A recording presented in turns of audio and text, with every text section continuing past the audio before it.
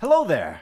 Welcome to the 89th episode of Split Focus, a film and TV podcast. My name is Simon Eady, and alongside me, I have my co-host and L. Brent Bosel IV, Adrian Fenter. How does it go, sir? Simon Dennis Eady. I'm doing well.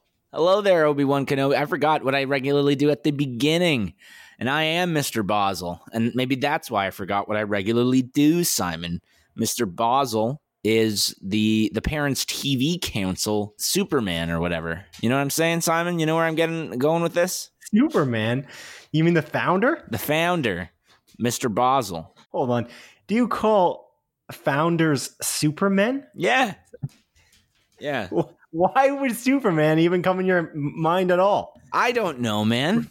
I have no idea, actually. And you also screwed up the intro. I'm pretty sure you didn't say General Kenobi. Am I wrong? General Kenobi. It goes quite well, my friend. How art thou? Oh, my God. See, it doesn't work now. Now we're like a minute in. This intro is a mess. Yeah, I know. And Ellie's here. She just decided. She's like, hey, I'm going to start playing with my little pig, my squeaky pig right now. Classic. All we need right now, just at this very moment, is your clock to go off. Oh, actually, it should have went off 15 minutes ago. Yeah. We're recording this right at 10 o'clock p.m. And your clock, for some reason, is 15 minutes behind. It's 8 for the minutes. Chime. Whatever. It's ridiculous, regardless. It's whatever. So I'm sure we'll hear at some point.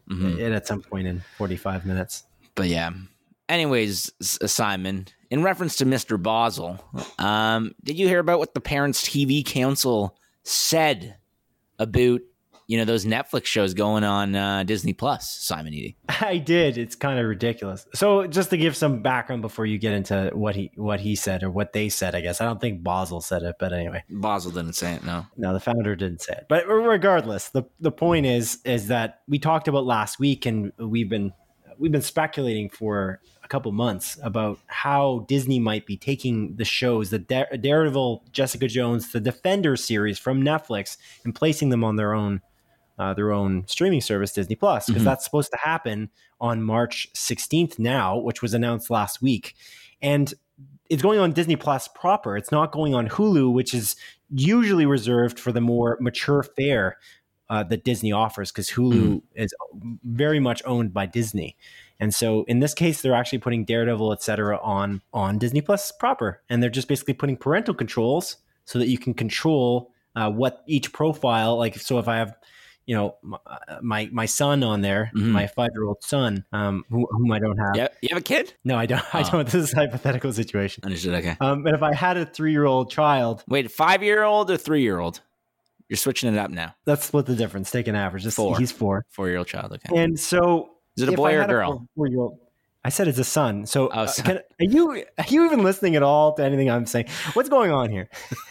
Can a son be a girl? Yeah. I guess, actually, you know what? Probably. Yeah. Yeah. What am I talking about? You got to be more progressive, dude. Yeah, it's true. You're right. Are we ever going to say what we're going to say? I don't even know. But regardless, the point is, on March 16th, those shows are coming to Disney Plus proper. And there are parental controls on each profile. And it prompts you right, like from, I think, I guess it's going to prompt you right from March 16th to put various parental controls on each profile. Are you wanting each profile to be MA, like mature content, or not? Do you want only under 18 content available on those profiles or not? You get the choice as a parent or somebody who actually controls the accounts. Like for you, Adrian, I'm making sure that your profile only does under 18, because that's the only way. You're a good friend. We can do that because you steal my profile, so I have to punish you somehow. No, I'm not going to do that. That'd be rude. What's that? I just said, "Oh, punish me" in a seductive way. Oh, okay, cool.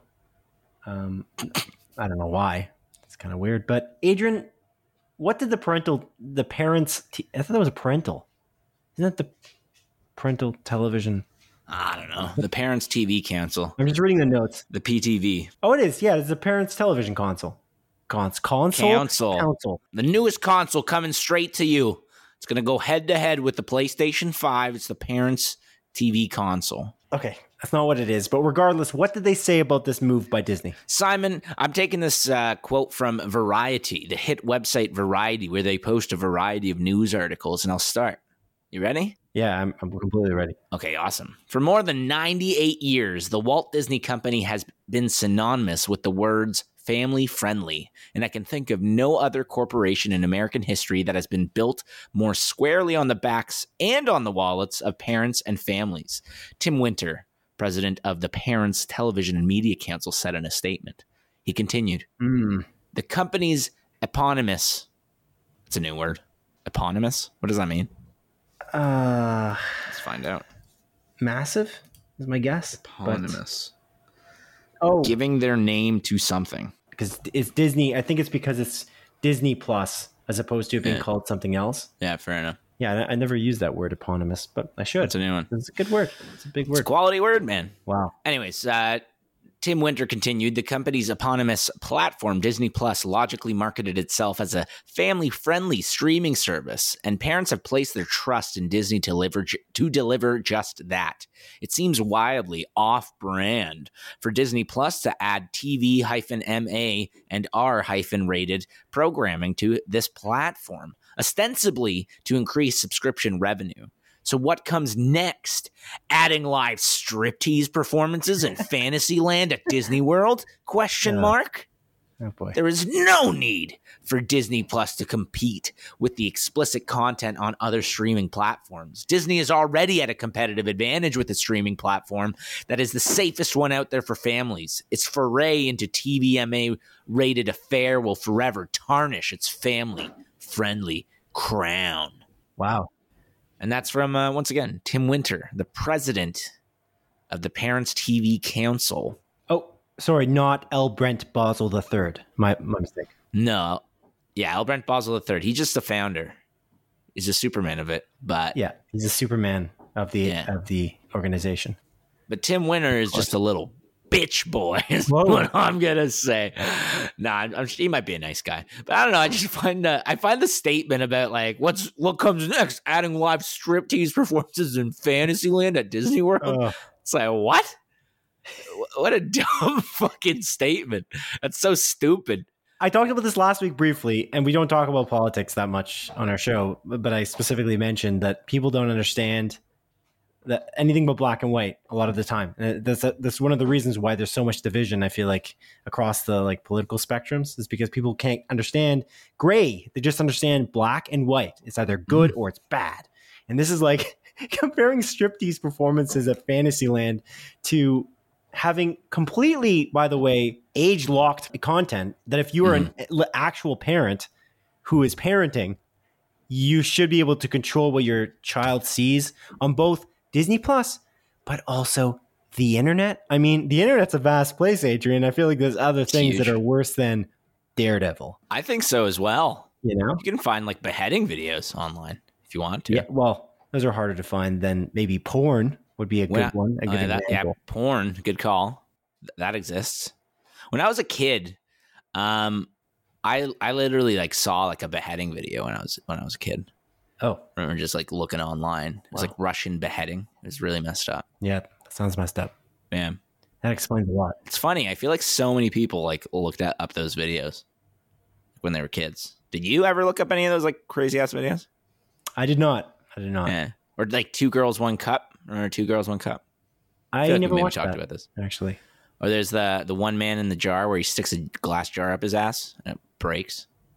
I've never seen that either. No. Yeah. It's wild. Yeah. The Wild West online. Let me tell you, Simon. But yeah. Yeah, okay. What age did you see this stuff? I don't remember. I was young, like elementary school. Yes. Explains so much. Yeah, probably. You're not even riffing off that. You're just accepting it. It doesn't fuel the joke. I'm just joking, Adrian. It's okay. Okay. Jesus. Well, I mean, you hurted my feelings, and I just took it. You know, I did. No, I don't mean it. You're fine. You're normal. You're a normal guy. I'm not normal. Well, no one's normal. What's normal? Normal's That's a good question. It's all relative. It's silly. Yeah. But regardless, that's not what we're talking about here. So you think this is silly? I think it's really silly, this whole situation with the Parents TV Council, because again, you can lock each profile on Disney Plus with a pin. So even if like you're like worried your kid's gonna get wily and like go onto a Disney Plus account and then use their parents' account to watch like heaven forbid they watched Iron Fist, terrible if they did that. Versus going on the internet and watching anything else. Double anal fisting or something like that. Exactly. Right. Thank you for all the specific videos. Just keep it coming. Nice. But if they did go online and watch any particular video, I mean, it would be worse. But obviously, routers have parental controls. Even Disney actually created, I don't know if you remember this, but Disney created like this device that you can connect to your router. Yeah. Yeah, Disney Circle. Yeah, at Disney Circle. I can remember the name of it. Good, well done. But yeah, it's Disney Circle, all the traffic routes through so that it can stop your child from potentially going on to illicit sites. It's like a sensor, which I appreciate. I think that's cool. It is weird that it was Disney that did that, though. And then there's this, I guess. I guess there's a weird dichotomy there. But then again, they did put parental controls literally on Disney Plus to avoid the problem that this might cause.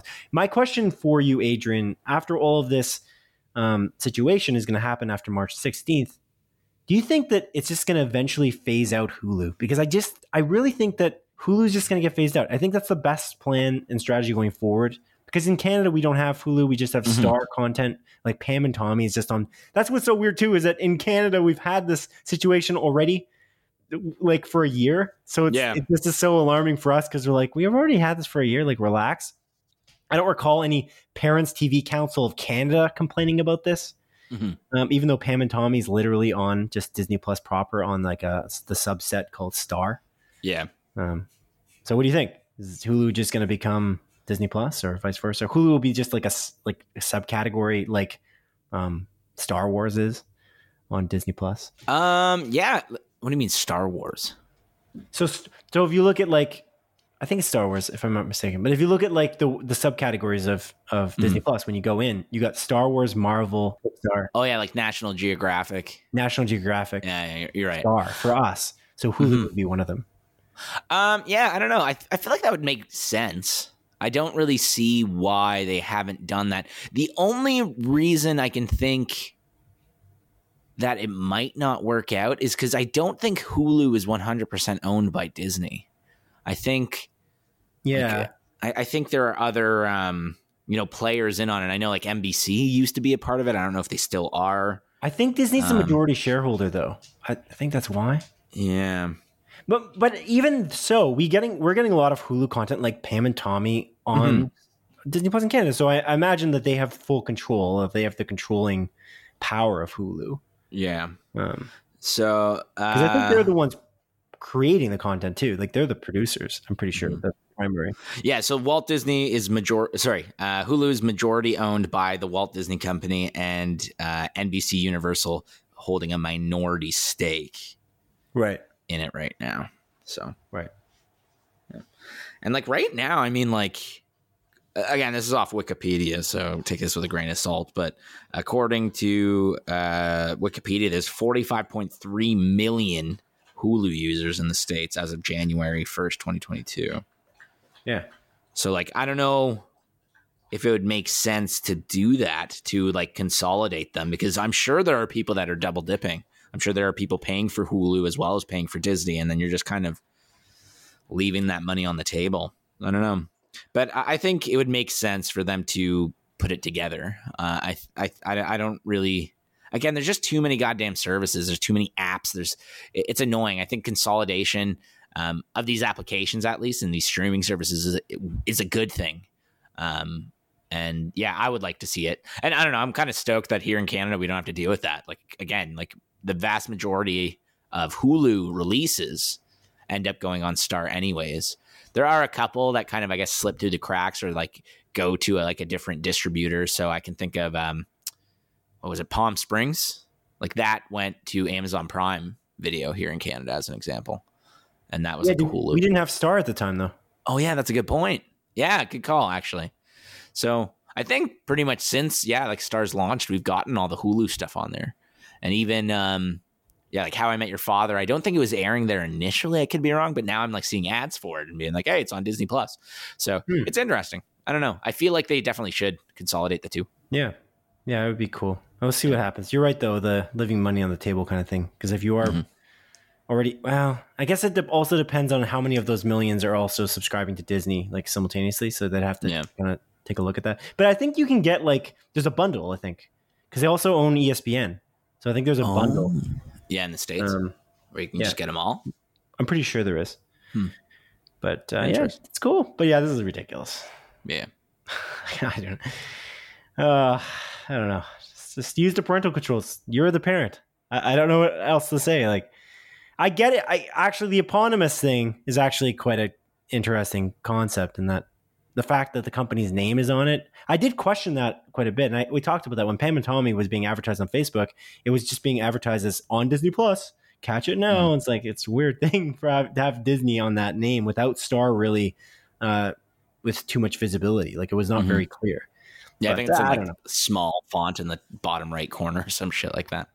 I feel like this was inevitable, though. They own everything. They own so much. Like, they're Disney. Ultimately, it's the parent company of all of this stuff is Disney in the end. And like, when they buy all of the almost the entire market, I feel like they own like 35% or something, 40% of what, all of the producers of content in Hollywood at this point. They own a lot. I don't. Maybe it's not that high, but they own a lot. And so if they own that much, and they're probably going to keep growing and potentially keep with their mergers and acquisitions and keep buying other brands, that I don't know. What are you going to do at that point? They're not going to just, I don't know. It's better consolidated on a marketing perspective, I would argue, but they just have to, I don't know, they have to work on the parental controls or maybe better explanations of it to make it clearer for parents, I guess, so that organizations like these don't, throw a fit. Yeah. You don't want those strip teases at the Fantasyland in Disney World. You know what I'm saying? I do, but yeah, I can see why some people wouldn't. I see, Adrian. All right. Well, Adrian, I made a mistake this week. You? Yeah, I know. It's the second week in a row. I'm on a roll. Well, if you made one, then technically I made one, because my mistakes are your mistakes and your mistakes are my mistakes. But yeah, what did you do? I specifically said that Cineplex won their lawsuit against Cineworld. Cineworld was buying Cineplex. The deal fell through in the pandemic because they got cold feet ultimately, and the court ruled that way. And so Cineworld basically is appealing, but they lost the lawsuit. But Cineplex was basically suing Cineworld because of the deal fell through for the merger. And they were suing them for $2 billion, but they actually won only $1.24 billion. So they were suing them for $2 billion, but they didn't win that much. The actual acquisition, Cineworld buying Cineplex, that was actually $2.4 billion or something like that. So it wouldn't have made sense anyway. But even still, it's still ridiculous that it's still over half. I know, it's still insane considering the Cineplex still owns their company and they didn't get merged or acquired by. I think it was an acquisition. I'm not quite sure the difference. But anyway, between the merger and acquisition bit. But yeah, I think that would be considered an acquisition because Cineworld is so much larger than Cineplex. Anyways, UK Cineworld lost the lawsuit and they have to pay, unless they win the appeal, $1.24 billion, not $2 billion. So my mistake, Adrian, my mistake. I apologize. Our mistake, yeah. But moving on from that, Adrian, what have you been watching this week, my friend? What have you been watching this week? Ooh, Simon. So last week I said specifically, I'm going to watch Turning Red this week. Yeah, I think you said it twice. And I didn't. And honestly, I apologize for not watching it. Yeah, you failed me. Honestly, the main reason I didn't want to watch it is, I don't know if you saw the Cinema Blend review from like Sean O'Connell. Yeah. Yeah, where he's just saying like how that movie is limiting, as like a white dude, you just can't relate to it. So I like read that review and I was like, honestly, I'm not going to watch this movie. Screw this movie. I'm just kidding. What a dumb thing. What a dumb review. Anyways, but no, I actually didn't watch it. I apologize. I didn't have the time. The time fell through.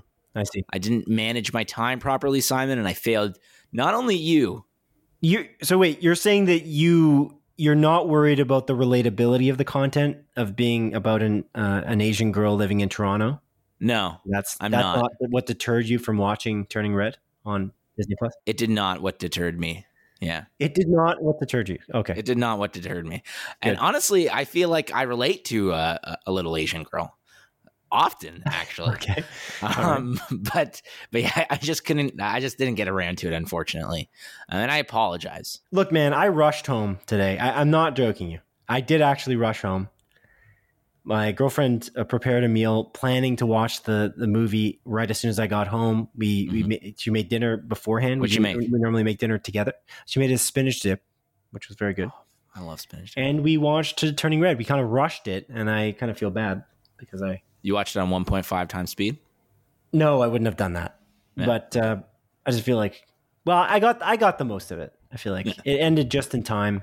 Except I did promise that I would have started this podcast, the recording, 10 minutes earlier, and I failed you. But I didn't really fail you because you failed me. So I guess it all evens itself out. It's a double negative, so it's a positive. Yeah. I tried my best to get it done earlier. I almost left early to try and watch it. It's a good thing I didn't do that because you just didn't watch it, and we were supposed to review it together. I failed you, and I apologize, man. I apologize to you, to every listener, to my family. Oh, wow. Okay. To Ellie. Damn. To anyone I ever heard in my life, honestly. Whoa. But for this? Yeah. But Simon. What? Yeah. What do you think of this movie? You tell me. Convince me to watch this movie. I'm going to watch it regardless. Okay. 100%. But convince me to watch this movie. Because I'll get to it. Yeah. But you convince me to watch something. Yeah, for sure. It's pretty amazing. I really love it. I really like it. I mean, what is there not to like? It's a Pixar film, right? I mean, we always like the Pixar films. I don't think there's a Pixar film I've ever seen. I've never watched Cars that I didn't like. I feel like I should see Cars because I feel like that would maybe I'd question my love for Pixar a little bit more. But I don't know. People don't dislike Cars. Hopefully, Sean O'Connell can relate to Cars because Yeah. Yeah, that's right. That's what a ridiculous review that is. It's so unbelievable. I didn't actually listen to. I didn't read the review. I read there was like a review of the review. Like Variety wrote an article about it, and had quotes from it. And it was the thing about the not relating. It's so dumb. Although we live in Canada and we live like outside of Toronto, so I guess maybe we relate on that perspective. But even then, like Toronto is not that different from like a big city in the States, really, except there's less guns. There's still guns though, which is pretty cool. I don't know about cool, but yeah, there's still guns. Yeah.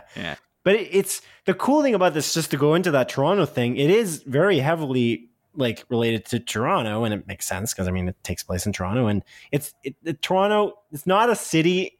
Sorry, it's definitely a city. It's not a character in the same way that Gotham is in the Batman, like we talked about last week. But it is a character in a lot of ways. Like they have the Sky Dome in it, and the CN Tower is like on display, and like. Oh, that's cool. Like Chinatown is very clearly there, and like they've got like a lot of these very awesome Canadian references, which I really appreciate. But like May, the main character, is very charming. The voice acting is very good. The not relating thing seems dumb. I don't understand. I feel like, it's so strange. There's such again, I don't want to talk too much about that review because it's just so stupid. But anyway, it's a coming of age story, which I know you'll love, Adrian. That's why I'm disappointed that I also don't get to talk to you about it, because I feel like every time there's a coming of age story, whether it be 8th grade or what's another one you like? Even actually, the movie we just watched. I know you really like Licorice Pizza. Out of like Nightmare Alley and Licorice Pizza, which we saw on the same day, you definitely liked Licorice Pizza better, if I recall. At the time. So maybe not anymore. Yeah, I think I changed my opinion on it after. The weirdness. Yeah. Okay. Still a good movie. But I know that you like that kind of movie, and so it does that justice, and the animation is so beautiful. Again, every time I see a Pixar movie, I get a little bit more blown away by the animation. It's so strange. I don't understand how they do it. Like the use of water, the way they animate water at Pixar Studios, I can't believe it. I'm kind of shocked. It's kind of amazing. It's just It's really good. It's really charming. It's very funny. I teared up, although I don't know if this is a tearjerker as other Pixar movies have been. Like, certainly not an Inside Out type situation.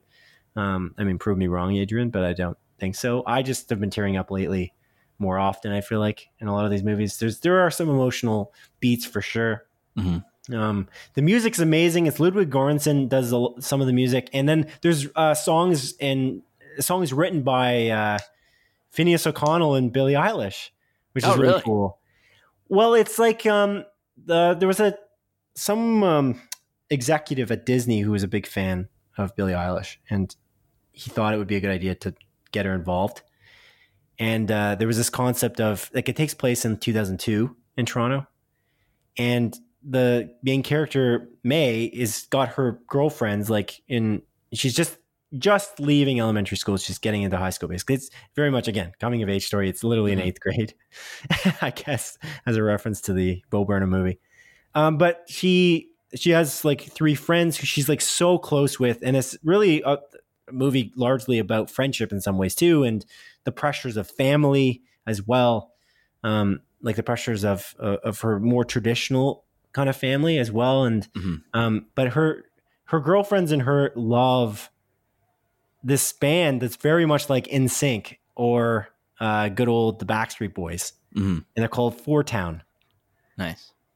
And there's like music featured from this fictional band, and they feature these characters like you would like, and how they're in love with them kind of thing, and how they love them so much, and they believe that like kind of going to a concert of theirs would make their life. Which is kind of ridiculous, but it's very funny again, and then there's some kind of traditional like Chinese lore in there as well. Her family's kind of got like this interesting family history that like kind of influences the rest of the film, and it's kind of again a very neat thing in that they mix stuff of legends potentially with modern day, or actually it's not modern day because it's 2002, but there's also the 2002 elements that you'll see throughout too, like peppered in there, like music from the 2002 era, which would be like Backstreet Boys as an example, and various other little things into like 2002 Toronto, which again we can relate to because we're Canadian. It's true. So we have that advantage. I'm also a little Asian girl, so I can definitely relate to it. Exactly. Precisely. Yeah. So was this movie amazing? Yes. It had amazing music. It had amazing animation, really good voice acting, really like surprising plot elements that kind of like threw me for a loop a little bit. Like I was like, I didn't think it was going to go that direction. The fur on this panda, man, is just lifelike. Again, it's just, it's wild. Am I a fan? Heck yes. This is a great movie on Pixar. Nice. And if you have a Disney Plus subscription, you should watch it. The one thing that irks me a lot, actually, just because of how good this movie is and how good Pixar movies have traditionally always been, is why the heck is this not going to theaters? After so much has opened up over the last few months, especially in Canada, which this movie takes place in, but also in the States too. So I'm like a little lost. I'm not sure why they made that decision in the first place, especially when the Batman, it's like coming off of the Batman's great, opening weekend. And I don't know. And it bothers me because this movie's gold. And don't know. It's annoying. Yeah, that is a little annoying. I just love the movie going experience. So it's kind of annoying that it isn't out in the theaters, but I mean, you sold me on it, Simon. You sold me on it. I'm going to watch it this week. I was going to watch it anyways, but I'm going to watch it for sure now because you told me to watch it and that it's good. Oh, yeah. Yeah, you're going to watch it anyway. But speaking of things that you told me to watch, Simon, that you're like, I'm certain you're going to like this show. I would cut off my entire leg if you don't like this show, Adrian, is what you said to me. No, I didn't. And then I was like, Simon, I hope I don't like this show so you can cut off your leg. But alas, Simon, this show that you recommended to me is called The After Party, which is an Apple TV Plus original series. Yeah. Starring Tiffany Haddish. She's honestly the star, but there's an amazing cast. Ben Schwartz is in there, all that stuff. And good news, you don't have to cut off your leg, Simon, because I goddamn love this show. Okay, how far did you get? I finished it. I binge watched the 8 episodes that are released, and it is awesome. Amazing. When did you finish the last episode? Thursday, I think. Oh, okay. Thursday or Wednesday. Okay. Just make sure it wasn't yesterday. That's all. Oh my God. But yeah. You know why? Yeah, because Turning Red came out yesterday and I didn't have the time. God damn it. We just do a better job reviewing things together. I think we play off of each other. I'm trying to even give you less details because sometimes you don't like watching trailers because you don't want to spoil tiny elements. Look, man, I'm respecting you during my review, and we should be together on this. And it's just unprofessional. That's all I'm saying. So. Yeah, I agree. I'm totally unprofessional. Well, that's without being said, but yeah, I won't say it again because everyone knows it. But anyways, I respect you too. Anyways, but yeah, the after party for just to do quick Cole's notes on it. It's a show about this cast of characters that they go to a high school reunion about 15 years after they graduated. And, after the high school reunion, they go to an after party where one of them gets murdered. And Tiffany Haddish is a detective that shows up, and she is on the hunt. She's going to solve who murdered this person. And it's really cool what they do because she interviews all these individuals in the after party, and every way they tell the story, it's like a different sort of movie style. So the first one's kind of like a rom-com, then there's like an action movie, there's a musical one, all this like dumb stuff, and it's brilliantly done. And you mentioned how like they drop little hints, and you can honestly figure out who the murderer is prior to the final episode, which actually I guessed, funnily enough. And like when the reveal happened, I was like, "Oh, damn!" And then it shows like all the little things that was sprinkled throughout the show, and it's very well done. Did you actually guess it, or was like hindsight 2020? You're like, I thought it might be him, but then at the end, you're like, I did guess it, because at one point, one of the characters literally says, "I knew it" like 10 times for 10 different situations. So I'm wondering if you did that too, because I sort of guessed it too. But I didn't really guess it, if I'm being honest, because there's always multiple options. I didn't say out loud, this is the person for sure. I wasn't 100% sure at any point. I was always kind of in the wind, like thinking, ooh, who could it be? Yeah. Could be this person, but it could be this person. But who is it this time? And we talked about this, like my girlfriend and I consistently, like, who do you think it is? Who do you think it is? Like from week to week. Because we're curious, but we didn't, I don't think we can say we guessed it, but we could, we had some reasons to believe that it was the individual who was the person, but there was also reasons to believe that it was the other people. Mm-hmm. It's true. So are you just cheating the system here? And you're like, I guessed it. I knew 100% right from the beginning. I knew 100%. I wrote it on a piece of paper and I mailed it to myself with a date stamped on it. Should have mailed it to me. Mm-hmm. Next time I will. For season 2 of the after party, I'll do that. But again, it's a really great show. It's absolutely hilarious. Again, I agree with what you said about Tiffany Haddish's character, how she just grows on you more and more as the episodes progress. And honestly, she's just 10 out of 10. Like, I think probably my favorite character in the show, along with a character named Walt, who is the most awkward individual of all time. And honestly, multiple times I just burst out laughing just with his like weird mannerisms and stuff like that. It's the most uncomfortable thing to watch in all the right ways. And all in all, again, it's a brilliant show. Again, super high production values, amazing cast. Dave Franco's also in it. It's really great. And you were 100% right. This is definitely my kind of show. It's a comedy. It's a murder mystery. It's a whodunit. It's really fun. Very well written, very well acted. The jokes sprinkled throughout are 10 out of 10. I really enjoyed it. And I appreciate you recommending this show to me, man. I do not regret watching it. There was a certain episode that I thought, I think right after this episode aired, I'm like, oh, Adrian's just going to love this show. And that was kind of the point. And it was the Ben Schwartz centered episode. I think it was episode 3. And I was like, man, there's no way Adrian doesn't love this. Yeah, it's so that was the one that I was like, because they're in a different style for each of these characters. They are again telling their story in the way that they tell them, and they're pretty eccentric people, honestly. And it changes the game. And it's funny because you could be seeing the same events happening over and over again with slight variations, but you get these different styles that change the game so much that it never becomes boring, which I think is brilliant. I'm kind of hoping the next season, which I don't understand how there's an after party for season 2, but anyway, the season 2 after party, I'm wondering if they're going to do the same kind of similar idea. But Detective Danner isn't great necessarily at some detecting, but she's a great people person. I think that's her trait that works very well. So I'd imagine that she probably will approach the next season with a similar approach. But this is, again, an Apple TV Plus original, and they just killed it with the quality. This is amazing. This is one of their best offerings so far.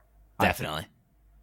So obviously we love Ted Lasso, but Mythic Quest as well. I adore. Oh yeah, Mythic Quest is so good. And Severance, I'm making my way through it. It's 10 episodes though, and I made a mistake starting it. Honestly, I just hate week to week. I can't do it. I don't know what it is about week to week. It's just, it's a weird thing. It's like almost like again, this is going inside baseball for video games, but I don't like the episodic games. Yeah, like Telltale like games back in the day, or even Life is Strange. Well, the first reason Life is why Strange was Life is Strange too.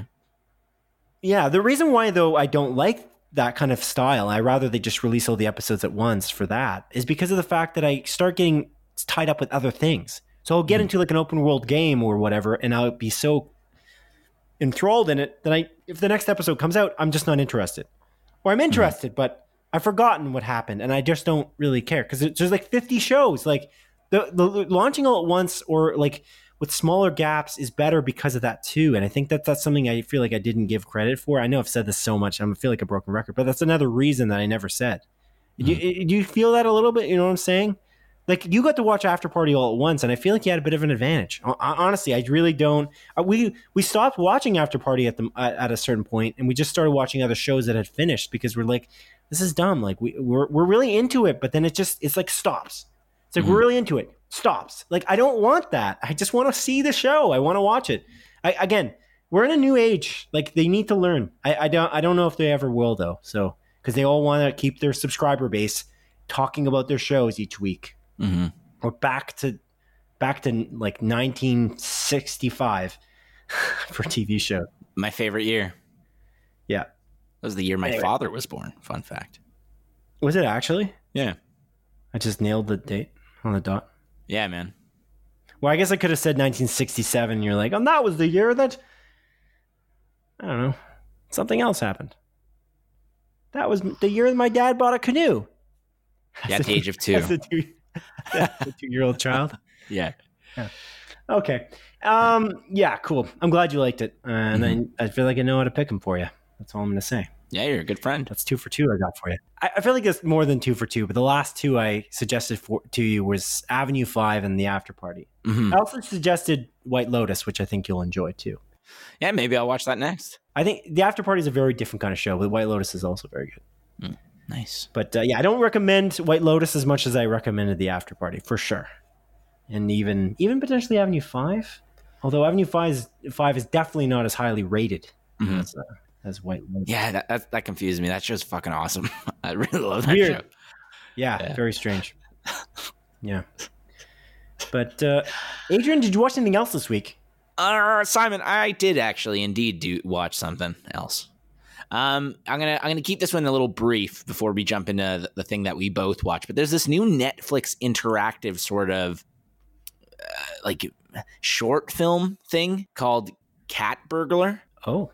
So what Cat Burglar is, it's in like this like almost older style animation, like this like nice like 2D animation.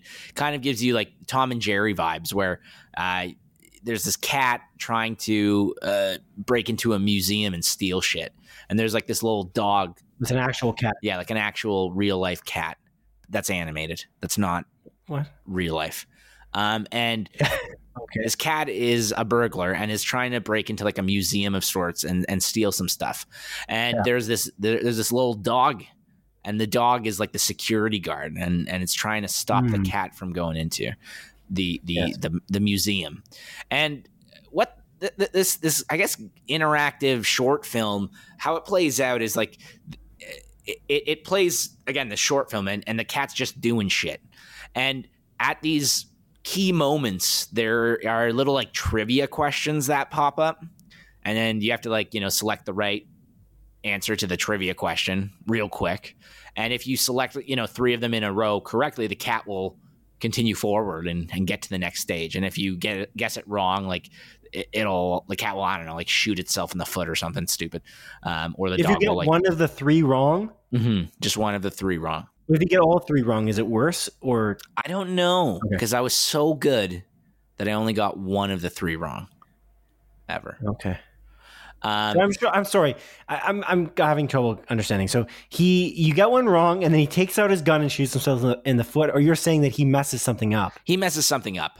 Oh, okay. Yeah, he doesn't like literally shoot himself. He's not like intentionally maiming himself. He's like, "How dare you do this?" And he like takes a gun and he starts pointing at his head. And he's like, "You did this to me."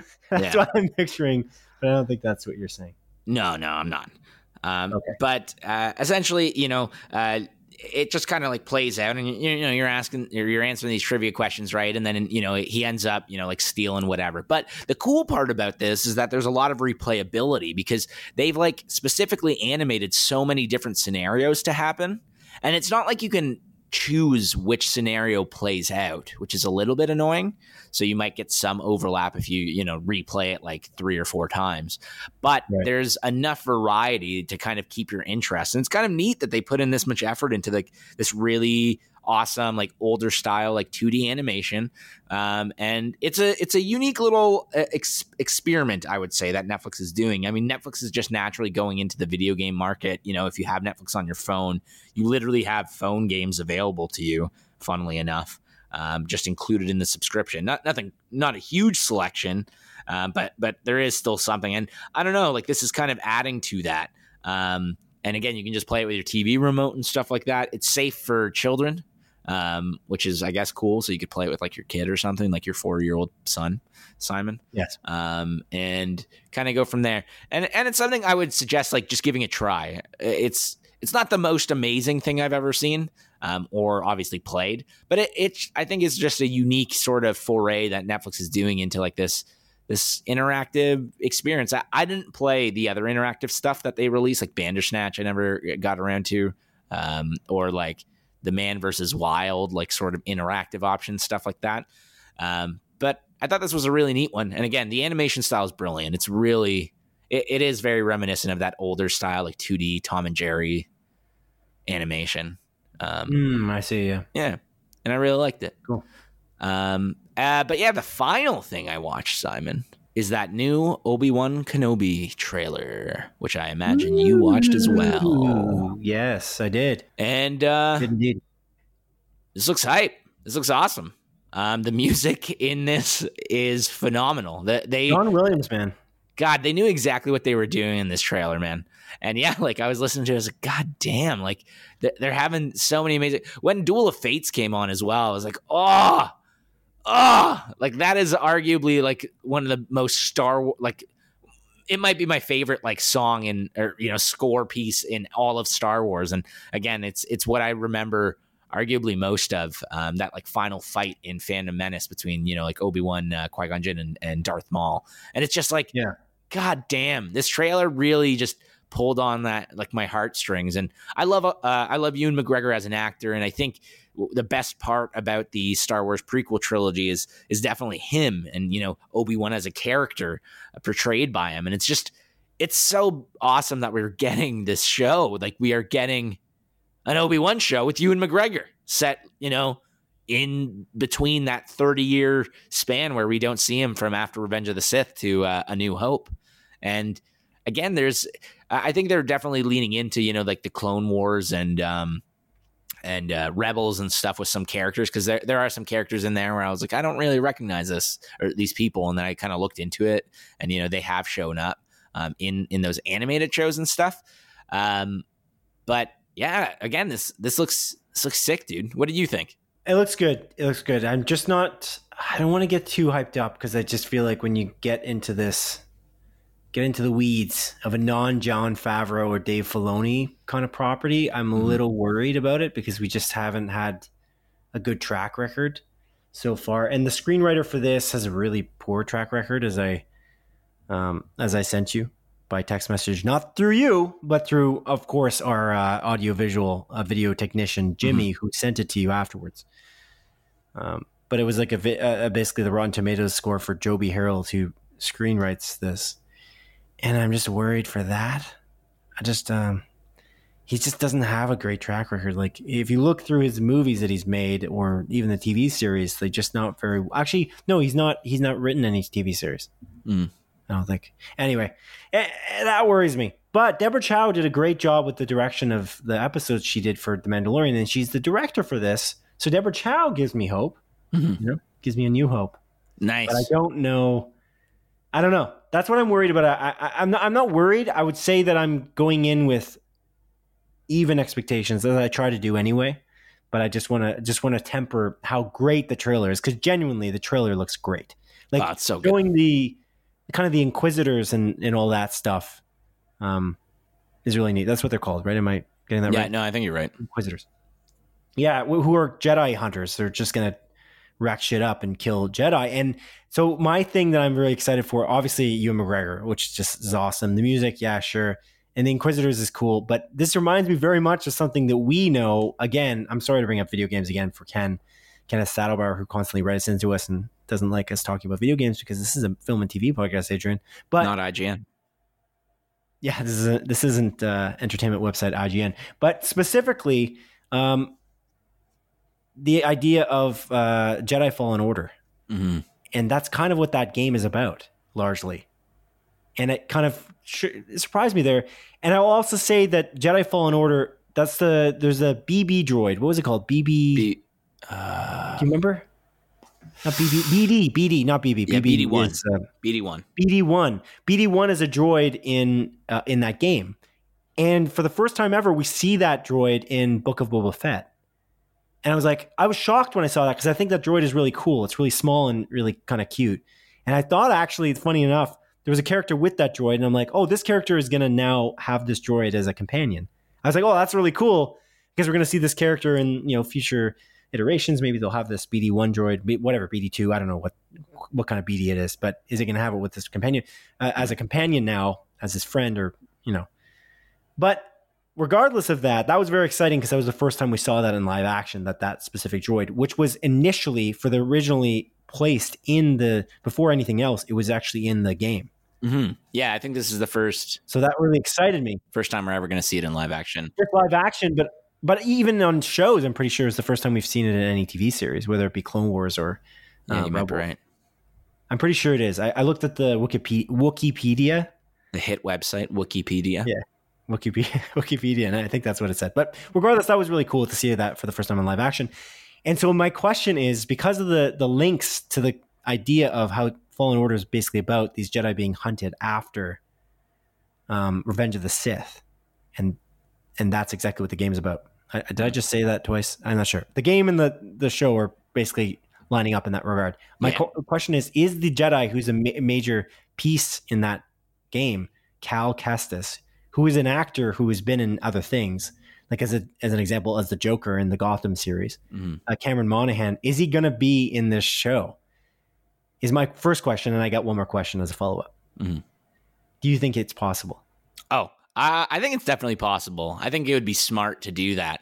Get this sort of cross-pollination. But at the same time, maybe they won't, because then you're kind of locked in, because I don't know exactly when this is taking place, but Jedi Fallen Order takes place directly after Revenge of the Sith. Like it I don't know, within like a year or whatever after that, the Empire takes over, I guess.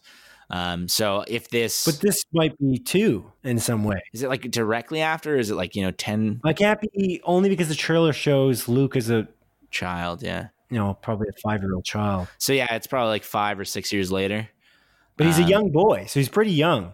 But that's the idea, right? Cal Kestis is right after, but we don't know where Cal Kestis has been in the time being. But we know that there's a sequel brewing for that. So there's got to be some other story that we didn't see. We don't want to see what we already saw in the game, right? That's not what I want to see anyway. I want to see something in between. Yeah. I don't know. I think it's possible. I think that would be cool. I want that sort of like cross-pollination. Yeah. I thought the biggest hint was the BD droid. That's what I was like. I was so shocked to see that, because I really like that droid design. Me too. And it's droid designs is one of my favorite things about Star Wars. Actually, it's funny. I just like tech in general, so I like the kind of the retro. They're like not the tech seems to be really really ahead of its time in every way, but some of the droids are just seem so like primitive in some ways, like being bipedal or like R2D2 is not that complex. I mean, he's on wheels. That's interesting. But yeah, the other question I have for you real quick here is the other character that I have this weird feeling is going to be in this because of the fact that they're hunting Jedi after Revenge of the Sith is Mace Windu. And we've never seen him. And they keep talking like there's been hints that he's alive. Like George Lucas left a hint that he's alive. He was interviewed at one point and kind of said he's not dead. And I just don't think what better show is there than this one to reintroduce him, considering this is right after Revenge of the Sith, and we've never seen something in this kind of timeline. Mm-hmm. Oh, there's your clock. There it is. Oh, did you mute? Yeah, I muted, but now I'm unmuting. So now you're going to hear it go off. But yeah, I muted specifically. Yeah, it's fine. It's not that loud. It's fine. Okay. But yeah, I think that would be awesome. I would love to see Mace Windu come back after he fell out the window. Sorry, Mace Windu. Yeah, Mace Windu come back after he fell out the window. Yeah. Yeah, he's just like one of my favorite Jedi. He's so cool. Purple lightsaber. Samuel Jackson's amazing. Also, he beat Darth Sidious. Like, yeah, he would have won if it wasn't for Bananakin. Yeah. So, yeah, again, incredibly excited for this, but also tentatively cautious because I just can't get too excited because I just Rise of Skywalker, as you mentioned constantly, is not good, and that's what you're worried about. You're saying you're not excited about various things, various Star Wars properties because of Rise of Skywalker. If you're not going to be, if you're worried about anything or you're not too excited about anything, it would be this because we're now apart from what we know is great, which is the creators of The Mandalorian, who are not a part of this really. Deborah Chow is, but Deborah Chow just directed a few episodes very well. Mm-hmm. But Joby Harold is the writer. And again, I invite you to look at his history. He could do something good. I don't think nobody's tied into not doing, doing bad work necessarily forever. But I just find that that's a little worrying. I'm a little worried just because this has been a rocky history for this Star Wars Disney universe. Yeah, I mean, like Johannes Roberts made that shit shark movie or whatever, but then he did make the goddamn masterpiece that is Resident Evil: Welcome to Raccoon Town. Oh god, that's such a weird thing to say. So you know what? I'm not gonna really. Okay, think about it for a second, and don't even answer me because I know it's a silly answer you're gonna give me, and regardless, it might be just because you're on mic here. But if Johannes Roberts was directing this, just take a mental picture of what Resident Evil Battle for Raccoon Village was like, that movie, and to think about just transpose that now on Star Wars, budget and all, because honestly, what gives Resident Evil? They should have a lot of money. Yeah, what's their issue? That was he did what he could with that low budget. Yeah, I'm sure. Yeah, he couldn't do a little click over to another font, click. Just all you have to do is scroll. Lots of fonts out there. I love that movie. Terrible titling. Anyway. Yeah. I know you're going to say that's great, but that's not good. If Johannes Roberts was directing this, I would not maybe watch it. I'd watch it. I'd definitely watch it. Well, I know you'd watch it. You just wait. What do you want to say? Sorry, go on. But in all seriousness, I wouldn't. I wouldn't want that to be the case. Oh. I think Johannes Roberts, he made a really great Resident Evil movie, which I genuinely love. I think it's fun. It's a good movie. I enjoyed it quite a bit. But yeah, I'm not gonna be like he's the greatest goddamn director and he'll know exactly what to do with Star Wars. So I'll be honest with you in this moment. I think the reason why I was so excited for the Batman movie is because we know exactly who's a part of it, and we know that this crazy cast of characters, a crazy cast of characters, sure, but of actors was a part of it. Some really great big name big name actors, and then we got Matt Reeves, you love the Planet of the Apes movies, but he's just got a great track record. If you look at his track record, it's awesome. He wrote the script as well. You also got Michael Giacchino doing the music as well, and you got Greg Fraser doing the cinematography. There was literally not a piece, there's not a hair out of place Similar to how I'm very excited for the Last of Us series because it's made by HBO, being written and directed somewhat by Neil Druckmann and showrun by Craig Mazin, who made Chernobyl. Mm-hmm. What is out of place here? The actors involved are absolutely incredible with Pedro Pascal and Bella Ramsey. Mm-hmm. And you've got Nick Offerman suddenly in there, which Nick Offerman is just suddenly in a lot of things, I feel like, and he's awesome. But there's like a lot of good actors in this that it's just, again, you can't, and I'm so surprised. Like when you hire, like, especially Disney would hire somebody maybe that is kind of got not a great track record. I kind of question it. I'm like, are you sure though? But then again, Moon Knight is the same situation. Mm-hmm. So the showrunner for that show does not instill me with confidence, but he made one good series, but his movies that he's written were not didn't have a great track record. So maybe it's a bit of a mixed bag. So I'm curious. Again, nothing's a sure thing until we see it, but I'm very excited for this because of the trailer, but I'm tentatively scared. Mm. You know what I'm saying? Yeah, I know what you're saying, man. I think that's fair. Okay. Alrighty. Cool. Did you watch anything else, or should we move on to the news? I did not watch anything else, but we shouldn't move on. But we are moving on. Let's begin with a small collection of more focused stories that have been particularly pertinent this week. Number 1, as followed by publication The Hollywood Reporter, cable network AMC is looking to expand their The Walking Dead universe with yet another spinoff called Isle of the Dead, which will take place in the city of New York and will be showrun by longtime The Walking Dead writer Eli Jorn. The new 6-episode series will feature The Walking Dead characters Negan and Maggie, with Jeffrey Dean Morgan and Lauren Cohen reprising their very popular roles from the baseline The Walking Dead series. So far, AMC has previously planned for 4 The Walking Dead TV spin-off series, apart from its mainline The Walking Dead show, with Isle of the Dead being the 5th.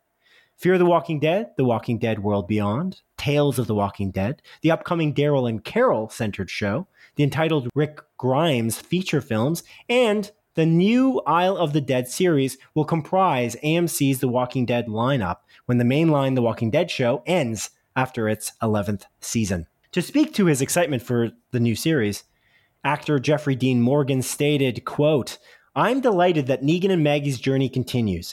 It's been such a ride walking in Negan's shoes. I'm beyond excited to continue his journey in New York City with Lauren.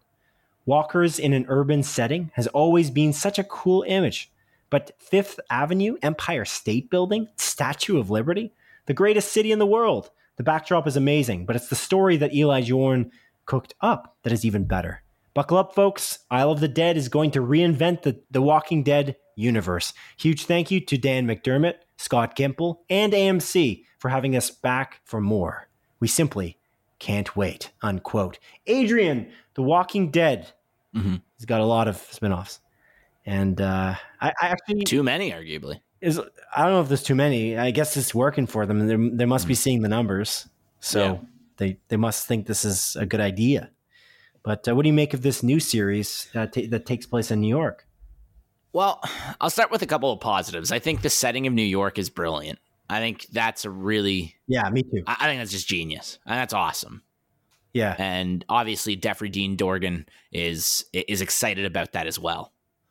And again, I think the idea of Negan and Maggie kind of going off and doing a thing together after, their history from the mainline show and kind of where the show has progressed with those two characters in Walking Dead, it's awesome.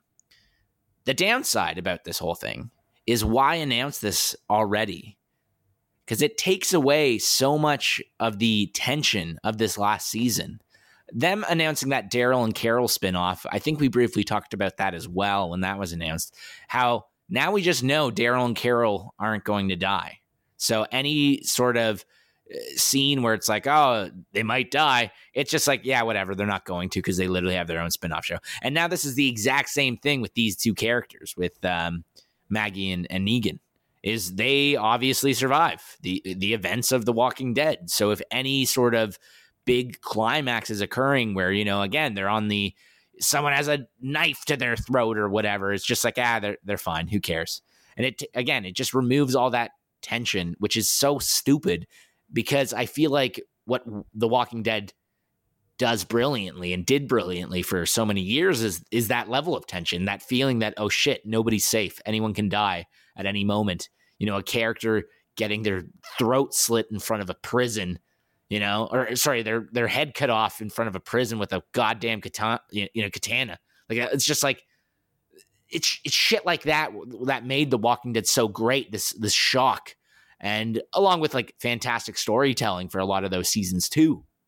And I think this is just a huge misstep. Like, how soon is this show airing? The Walking Dead is on its 11th season right now. It's going to be over in a few months. Just wait the few months. Like, what is the purpose of announcing this and letting everyone know about this?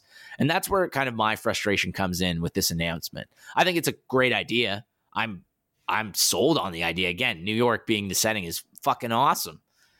But this is just, I think, a silly move on AMC's part. And yeah, I don't see the point to it. What do you think? It's like business before plot, like business before art kind of situation. Like, we know that this is going to sell viewership. So we need to tell people ahead of time. Like, it's, I don't know, like executives in a boardroom decide of this, not the creators. You know what I'm saying? Yeah. So that's what it seems like for sure. And it's pretty ridiculous. It's funny. I was talking to a friend where I work about the fact that, I don't know if you know this, but I mean, The Walking Dead's ending. He's a fan of The Walking Dead. He watches the mainline show, and I think he watches Fear the Walking Dead as well. And I was like, oh, it's ending after the 11th season. Like, the main show is ending, which is crazy. But, I mean, they've still got so many spinoffs in the works. In fact, they've got like this Carol and Daryl show that they're cooking. And he's like, oh, what? That spoils it. Instantly. It's funny. So it's not, I know you said that, but this guy's not really, he doesn't watch a lot of TV shows or movies, but he instantly realized that's a spoiler. He's in the middle of season 10, actually. Oh, nice. So it's pretty weird. Yeah, it's a great season. But it's pretty weird. I agree with you. It's just, what are you doing? I don't even get it. Thank goodness he doesn't listen to our podcast, because we'd be spoiling the other bit. Yeah. About this other. We're not spoiling anything, though. They literally, it's a public announcement. They made it very public that this is a show with the names Maggie and Negan on the poster. Yeah. Like, it's not unclear at all. It's kind of ridiculous that they're doing this. It doesn't make any sense. I completely agree with you. I just found it funny that he said that so instantly. I was like, oh yeah, I guess so. And then my answer to him, because I didn't want it to be spoiled for him, I was like, well, they could be doing, it could be an in-between. There's a lot of time jumps, you know what I mean? Like, they could still die. Because I tried to save him, but it's like, I don't know. I guess they don't really care about it. So should we? I don't know. It's just a very strange thing, but you're right. It's a question of anyone could die at any moment. So will that happen? We don't know. Yeah. But these characters, I guess it could be. I guess there could be a time jump in season 11.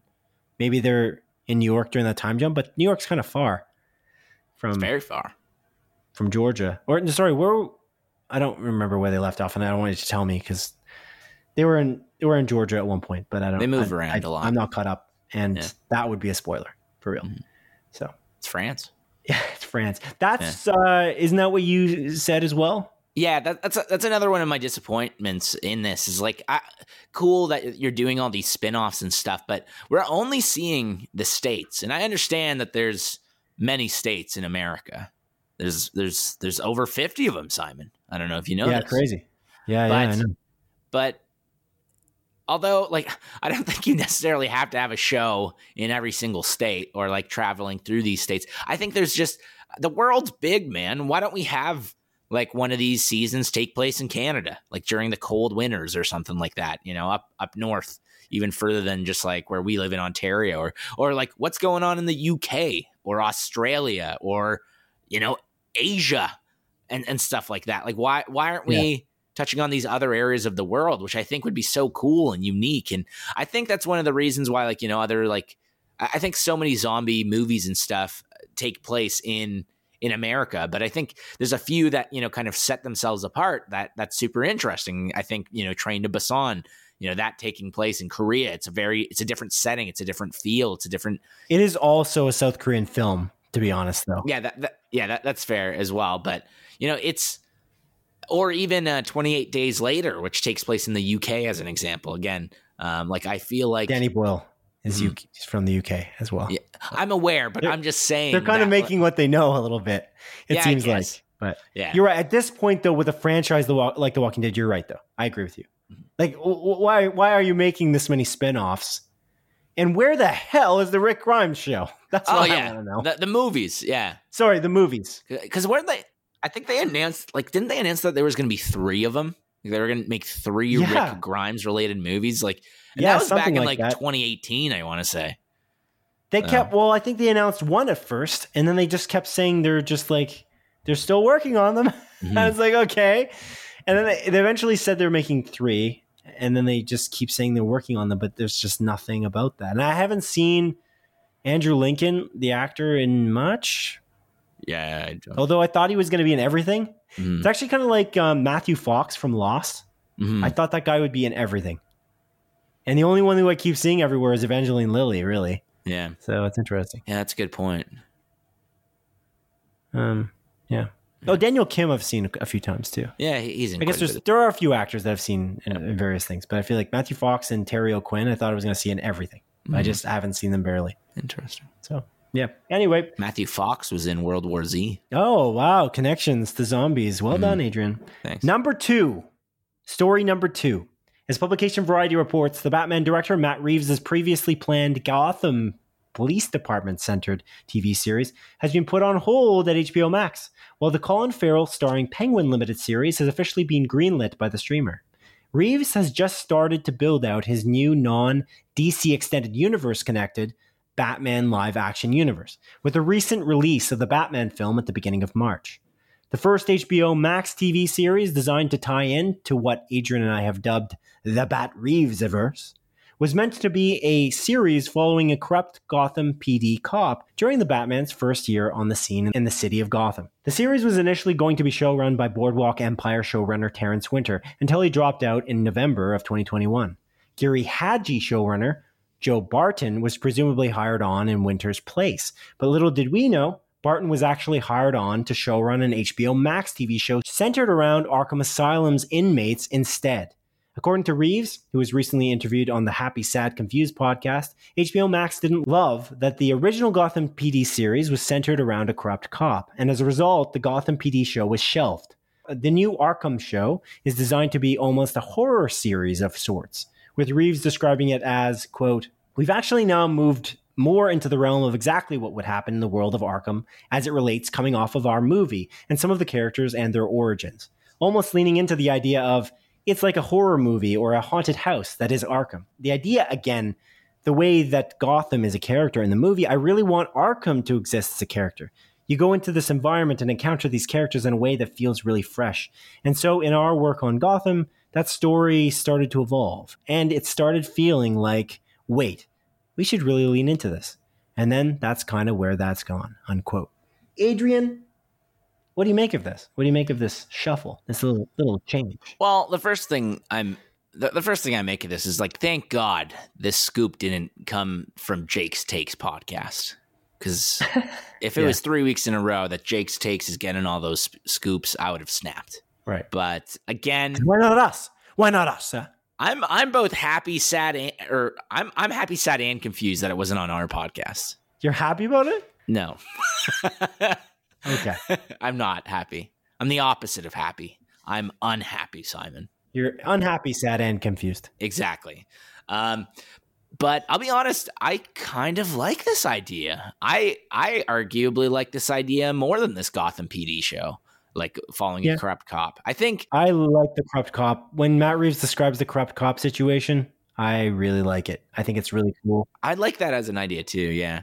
It's about redemption. Like it's a redemption story, but he's like a really corrupt cop and it doesn't really follow. That would be very neat. And that's why Terrence Winter was attached.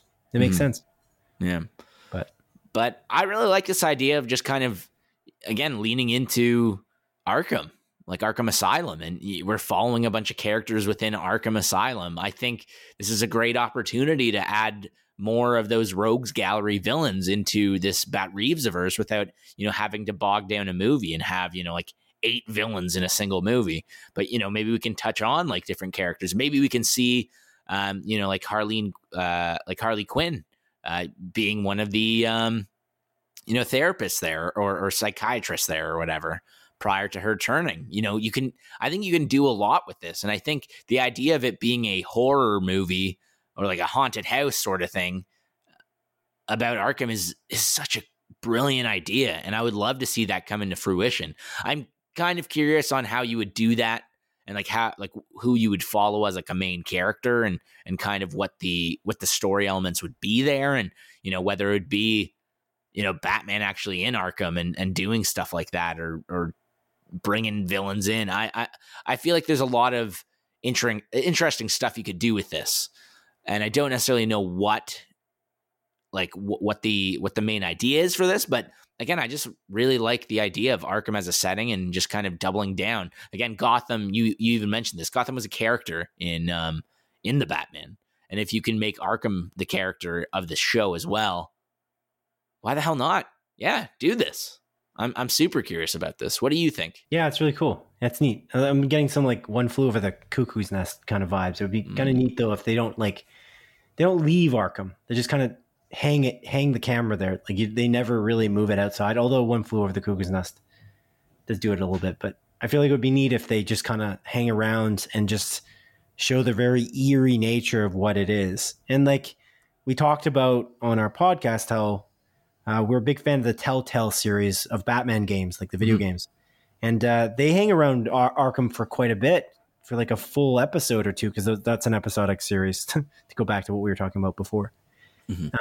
And some of those episodes were really interesting. It was neat to be inside Arkham with Bruce Wayne and kind of feel that kind of the tension of the various villains that are not necessarily villains yet. Like that's the cool thing, is that we're starting in a very early Batman stage. Like this starts with Batman Year 2. So we're probably running from Batman Year 2 and we can be developing some of these villains. It would be neat to see, again, them flesh out these villains and then tie it in appropriately into the sequel. That would be very neat. And Harley Quinn's a neat idea, but maybe you're kind of excited to see maybe a Mr. Freeze type situation come somehow down the woodwork. Maybe he's already there. I don't know if that works exactly, because you might want to introduce him in a different way, but there are many villains in this rogues gallery that they can tap into.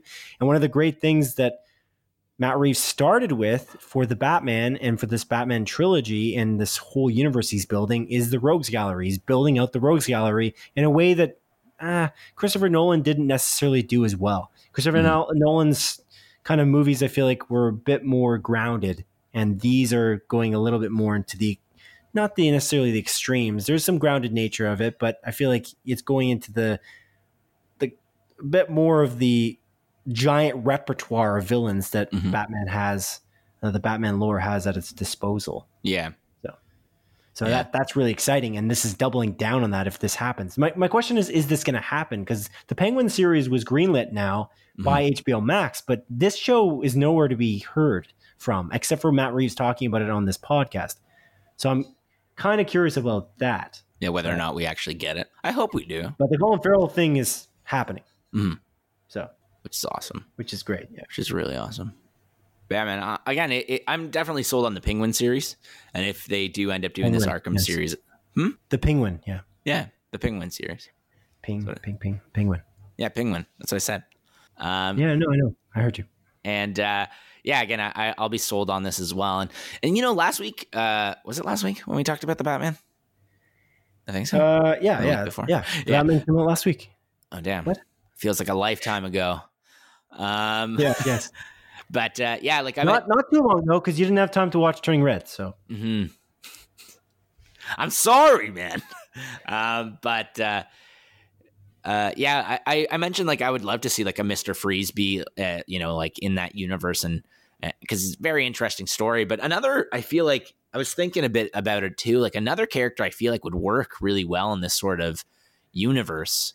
Again, and you can double down on the whole world's greatest detective thing once again, and him, like going into crime scenes and stuff like that, is like Victor Zsasz, who, he's in the Gotham series as well, but is just like a serial killer, kills so many people. And I feel like you could. Well, he's in the Nolan Batman movies as well. Oh yeah, he is, isn't he? Yeah, totally forgot about him. He's an easy one. For sure. But yeah, you could do something with him, which I think would be pretty neat. Just Batman like going to these like crazy murder scenes again, and just keep on doing these like detective sort of noir thriller movies. It'd be really neat. But yeah, I think it'd be easier also to put him into the Arkham show. Yeah, because he's kind of like he's a classic serial killer. Classic serial killer. Just marks up his body with murders. He doesn't have any, he's not as special as like Man-Bat. You know what I'm saying? What? I don't know. I was gonna make a Man-Bat noise, and then I started going like meh, and then I was like, I actually don't know how Man-Bat sounds like. I feel like it would just be a screech if you were gonna make fun of him. You'd be like that. I don't know. What sounds do bats make? Oh, yeah, I'm a bat. I think so. I'm gonna give you COVID. Oh, COVID-19. COVID. That's too real. I don't think that's funny. Anyway, let's move on to the next story. Number 3. As publication deadline reports, Warner Brothers has shifted 6 of its blockbuster films due to a visual effects studio backlog. The backlog was created back in 2020 due to the rush to kickstart production after COVID-related production shutdowns when the pandemic began. As a result, animated film DC League of Super Pets has been moved back from May 20th to July 29th. The Jason Momoa starring Aquaman film sequel was moved from December 16th, 2022 to a new March 17th, 2023 release date. The Michael Keaton starring The Flash movie has been shifted back from November 4th, 2022 to June 23rd, 2023. And the Timothée Chalamet starring film Wonka has been shuffled from a March 17th, 2023 release date to a December 15th, 2023 date instead. In contrast, the Zachary Levi starring Shazam! Fury of the Gods movie has been moved up from a June 2nd, 2023 debut date to a December 16th, 2022 premiere, because apparently the Shazam sequel is all but ready for release ahead of schedule. Huh. Lastly, the Megalodon shark movie sequel, The Meg 2, The Trench, has now been scheduled for release on August 4th, 2023. Adrian, lots of shuffling here. What do you make of this? I make that this is a little disappointing. I'm just so curious about that fucking Flash movie and like how it's gonna possibly, like do like a soft reset on this universe and, having Michael Keaton there and Ben Affleck there. I'm so curious about that. And I really like Andy Muschietti as well. I love those It movies. So that is like kind of my biggest takeaway from this. Honestly, Aquaman being moved back, I don't really care about that. I didn't really like that first Aquaman movie. And again, like I just don't really care all that much, but whatever. Yeah.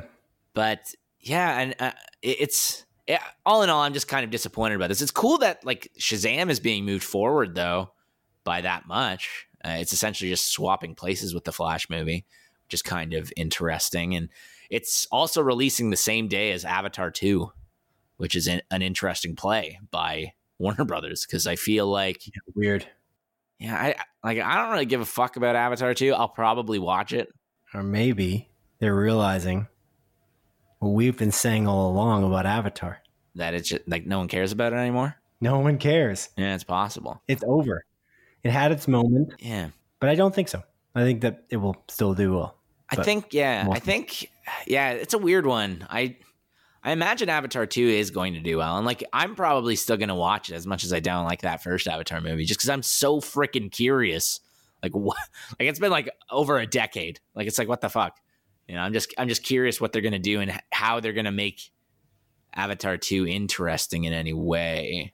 Because again, that first movie kind of sucks. It's also the fact that they're launching another 3 movies after this, banking on the concept of the fact that this movie is going to do well when they have no idea because it's been 10 years. That's what's so crazy. Yeah.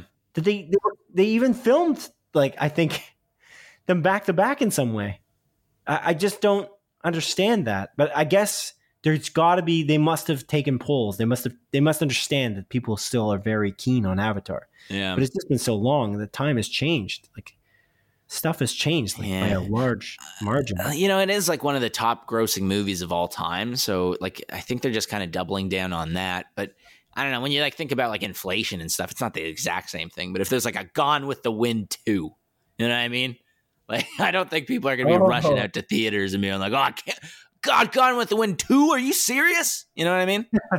That's an interesting like analogy. I don't know if it's the same because it's like that's like a 100-year gap versus a 10-year gap. But yeah, it's a multiple that adds a 0. But yeah, that's an interesting one because there is a huge gap in between. Although, for the record, and I wonder if this was one of the reasons they did this, they relaunched the Avatar in China, like the first good point. to see what it would do, because they wanted to, like, I don't know if they wanted to like beat their old total to try and beat Endgame, like Avengers Endgame, because it had overtaken them. But they did do that, and that was kind of interesting. I was like, why are you doing this now? And I think they did that in 2019, or I believe so. I think it was 2020, no? Oh, no, it was definitely 2019 because everything changed in 2020. Yeah. Yeah. That's when the Fire Nation attacked. There you go. See, you've said that so many times throughout my life that I feel like I don't know how you didn't just say it there without me cueing you, but that's why I'm here. Yeah, when we watched The Batman, I was talking to your brother because he actually watched Avatar: The Last Airbender. Oh, yeah. And I was like, did you watch it based on my recommendation from many episodes ago? And he's like, kind of, partially. He's just like, I was like, that's nice. That's nice. It's a great show, and he agrees. You should watch it, Simon. You should watch it. Maybe one day. Maybe one day. Your brother's a smart man. No, that I don't disagree with, but it's good taste. But real quick, The Meg, it's an all right movie. So I'm kind of excited for The Meg, too. I'm going to watch it. Why the hell not? The Trench. Weren't they going to make that Aquaman spinoff literally called The Trench? They were, and that was going to be, wasn't that involving the weird fish people in Aquaman? But it was a horror movie, wasn't it? I think so, yeah. I think that was the initial plan. Yeah.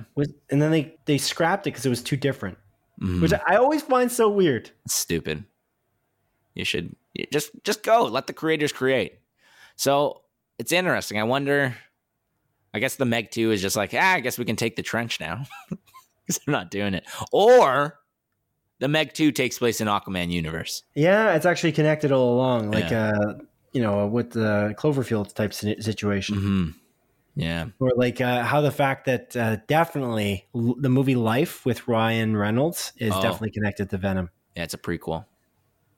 But not really at all. But if it was, Venom would have been 5 times better. I know. God, what a missed opportunity. That's so frustrating. So dumb. Yeah. So frustrating. It's a bad move by Sony. Anyway, whatever. It is what it is. I really like that Life movie. It's great. Me too. Yeah, I don't know. I remember going there to the theater with you. We jokingly thought that there was going to be a tie-in, though. Yeah. I legitimately, like, not completely. We weren't like just joking, suggesting it. We just thought, based on our knowledge of Venom, that how could it not be? Because Venom was coming out the next year in 6 months or something like that. So again, it would have been so good. I know, what a missed opportunity. It would have been a different take. Yeah. Oh well. Okay. Stupid. Who cares? Who cares, Adrian? I do. I agree with you though about the Flash. The Flash movie, I am very excited for too. Like the Andy Muschietti directed Flash movie, and that is the most disappointing part of this. Mm-hmm. Although they have no choice, it's not like they move them back for some stupid reason and they're going to put them on HBO Max in the end or something like that. Yeah. They have a backlog like for visual effects, and that's what's going on. But the Flash movie, like, how long can we postpone this? Like, this has been hyped for far too long. Like, I feel like they kind of failed us by just keeping, like, they keep announcing at like the DC fandom, etc. You know what I mean? Like, just stop talking about it. At a certain point, like, you're hyping this far too long. Mm-hmm. It becomes what's a good example of a movie that was hyped for too long? Avatar 2. An Avatar situation. Oh, we tied it right back in. Yeah, baby. We're just so great at this. We're just great. We're just great podcasters. We need to be hired by some big organization. McDonald's, we're ready to be sponsored. Yeah. We're ready. We love the Big Mac. We love it. Anyway. I do love a nice Big Mac. Step aside, Jake's Takes. This is our turf now. Yeah, that's right. Yeah, get on here, Matt Reeves. We want to talk to you about smoking. Actually, no, that would have been Colin Farrell. Get on here, Colin Farrell. We want to talk about smoking on film. Mm-hmm. Come on, buddy. And why it's cool. Yeah, no, not why it's cool. It's not cool. It's not cool. Agree to disagree. No, don't do that. I can hear you. I don't know if you know that, but I can hear everything you say. That makes sense. Yeah, because that would allow me to answer you and dialogue. That's one of the advantages. We're not just doing monologues and piecing it together. That would make Jimmy's job very hard. That would? Our audio video technician. Yeah. Yeah. He does the edits. He's very good, by the way. Very good. I'm glad. Yeah. Yeah. Anyway, Adrian, now onto the montage, a sequence of our show in which I briefly present the week's smaller news stories as Adrian delivers a brisk verdict. Number 1, as Publication Variety reports, Black Widow actor Florence Pugh has been cast as Princess Irulan in director Denis Villeneuve's upcoming Dune sequel. Oh my goodness, this cast is great. I like Florence Pugh. Number 2, as website Collider reports, the Natasha Lyonne starring and showrun second season of time loop science fiction series Russian Doll will be arriving on Netflix on April 20th, 2022. I never watched the first season. I know it was well regarded though. Yeah, my brother really likes it from what he's told me. That's good. And you said he has good taste, so maybe you should jump in. Maybe I should. Number 3, as reported by Variety, network AMC has recently greenlit a crime drama TV series called The Driver, which will be showrun by Billion screenwriter Theo Travers and feature Better Call Saul star Giancarlo Esposito. Oh, okay. Interesting. I wonder if it's based off the video game franchise called Driver or something. I don't remember exactly. Sorry, Ken. It isn't. Number 4, as Variety reports, director Matt Reeves' The Batman officially garnered the biggest box office result of 2022 so far, and the second largest domestic opening weekend of the pandemic era, with a North American total of $134 million in ticket sales and a global tally of $258 million. Absolutely amazing work by Bat Reeves and Company. Number 5. According to Deadline, Amazon is in negotiations with Sony PlayStation to create a God of War TV series adaptation for streaming service Amazon Prime Video. Oh, that's actually quite interesting. I'm curious what they're going to do with this and who they're going to cast. I feel like just bringing Christopher Judge again. Number 6. As followed by The Hollywood Reporter, Free Guy and The Adam Project director Sean Levy has just been hired on as the director for the Ryan Reynolds starring Deadpool 3 film. Oh, interesting. Neato. I didn't watch The Adam Project yet. Free Guy was all right. Seems like they're best friends now. Number 7. Saturday Night Live star Pete Davidson is writing and starring in a TV series inspired by his life, tentatively called Bupkis. Saturday Night Live producer Lorne Michaels is also set to executive produce the new series. Isn't the movie King of Staten Island just about his life as well? Loosely? I think somewhat loosely based. I think this is also going to be loosely based about another aspect of his life, apparently. Huh. Okay. Yeah. Number 8. As Deadline reports, Judy actor Renee Zellweger has just been cast as the leader of U.S. Air Force unit The Wasps in NBC Universal's new World War II-based Peacock TV show called Avengerfield, which is based around the all-women U.S. Air Force unit. Neat. I mean, Renee Zellweger is a phenomenal actor, so that's cool. Number 9, as reported by Variety, Pam and Tommy actor Nick Offerman has just been cast in Palm Springs screenwriter Andy Sierra's new comedic thriller series, The Resort. It is also set to star Kristen Milotti and William Jackson Harper. Neato. Palm Springs is great. Nick Offerman's great. Why the hell not? Let's do this. Number 10, according to Variety, Drake and Josh star Josh Peck has just been cast in director Christopher Nolan's star-studded World War II Oppenheimer film, alongside stars Cillian Murphy, Robert Downey Jr., Emily Blunt, and Matt Damon. I keep on forgetting how nuts that cast is for that movie. It's absolutely unbelievable. I'm very excited for this movie. And more. I mean, I said some of the people. Yeah, there's at least more actors. And that concludes the montage. At least one more montage. Adrian, I know you're hungry. I'm a hungry hippo. So let's get to it. What do you got for me, my friend? Hungry hippo. What do you got for me? What? Why do you keep saying that? The live action movie Hungry Hippos. That's an After Party reference. Yeah, how good were those references? How crazy was the little cameos in that show as well? Yeah. There's quite a few. What a good show. I name dropped somebody. I don't know if you remember this, but when I started talking about After Party in the very beginning, it was like one of the first episodes. I watched it and then I name dropped it during the podcast, like a certain actor. I wonder if you picked up on who. If you remember or not. I don't remember. There was somebody I said, and you're like, and you kind of, I heard you question it. I think it might have been during the montage or something. And you're like, what? He's in it? And then I just kept going. And then you just never acknowledged it. Yeah. Did you say Will Forte? I didn't. Okay. There's someone else. Someone even more famous. Although I love Will Forte. Yeah. Do you call him Will Forte? Because I'm pretty sure his name is Will Forte. Will Forte. With an E. Forte. Fort. You gotta accentuate the E. Fort. Yeah. Will Forte is really good. He's amazing. I like him a lot. He's really cool. I love him. I watched this I watched this like Seth Meyers interview with him that was like a off the cuff like kind of interview. It wasn't during like, because Seth Meyers obviously runs his late night show, but there was like as a skit. Mm-hmm. It was absolutely outrageous. I laughed multiple times out loud. I could not believe how ridiculous it was. They just played off of each other so well, because I guess they worked together on SNL, but he asked them like a bunch of stupid questions, and I think they played a drinking game at one point, and then they played some other ridiculous. I think I should send you the clip because it's definitely entertaining. I can't remember the name of it, but it was based on the Seth Meyers late night show. Yeah, do it up. I'd be happy to watch it, but don't actually send it to me. Send it to Jimmy, and then he'll send it to me because we don't talk outside this podcast. I know, because we're keeping it professional, keeping it fresh for the audience. But anyway, Adrian, I did ask you the question of, before you started saying Hungry Hungry Hippos 100 times, I was asking you what you got for me, and you never answered. So what do you got for me? I got new releases for you, Simon. Oh. So this is the week of March 14th to March 20th. That's a Monday to a Sunday, as per usual. And the first movies coming out on Tuesday, March the 15th. And the first one of that is a movie called Adam by Eve, a live in animation.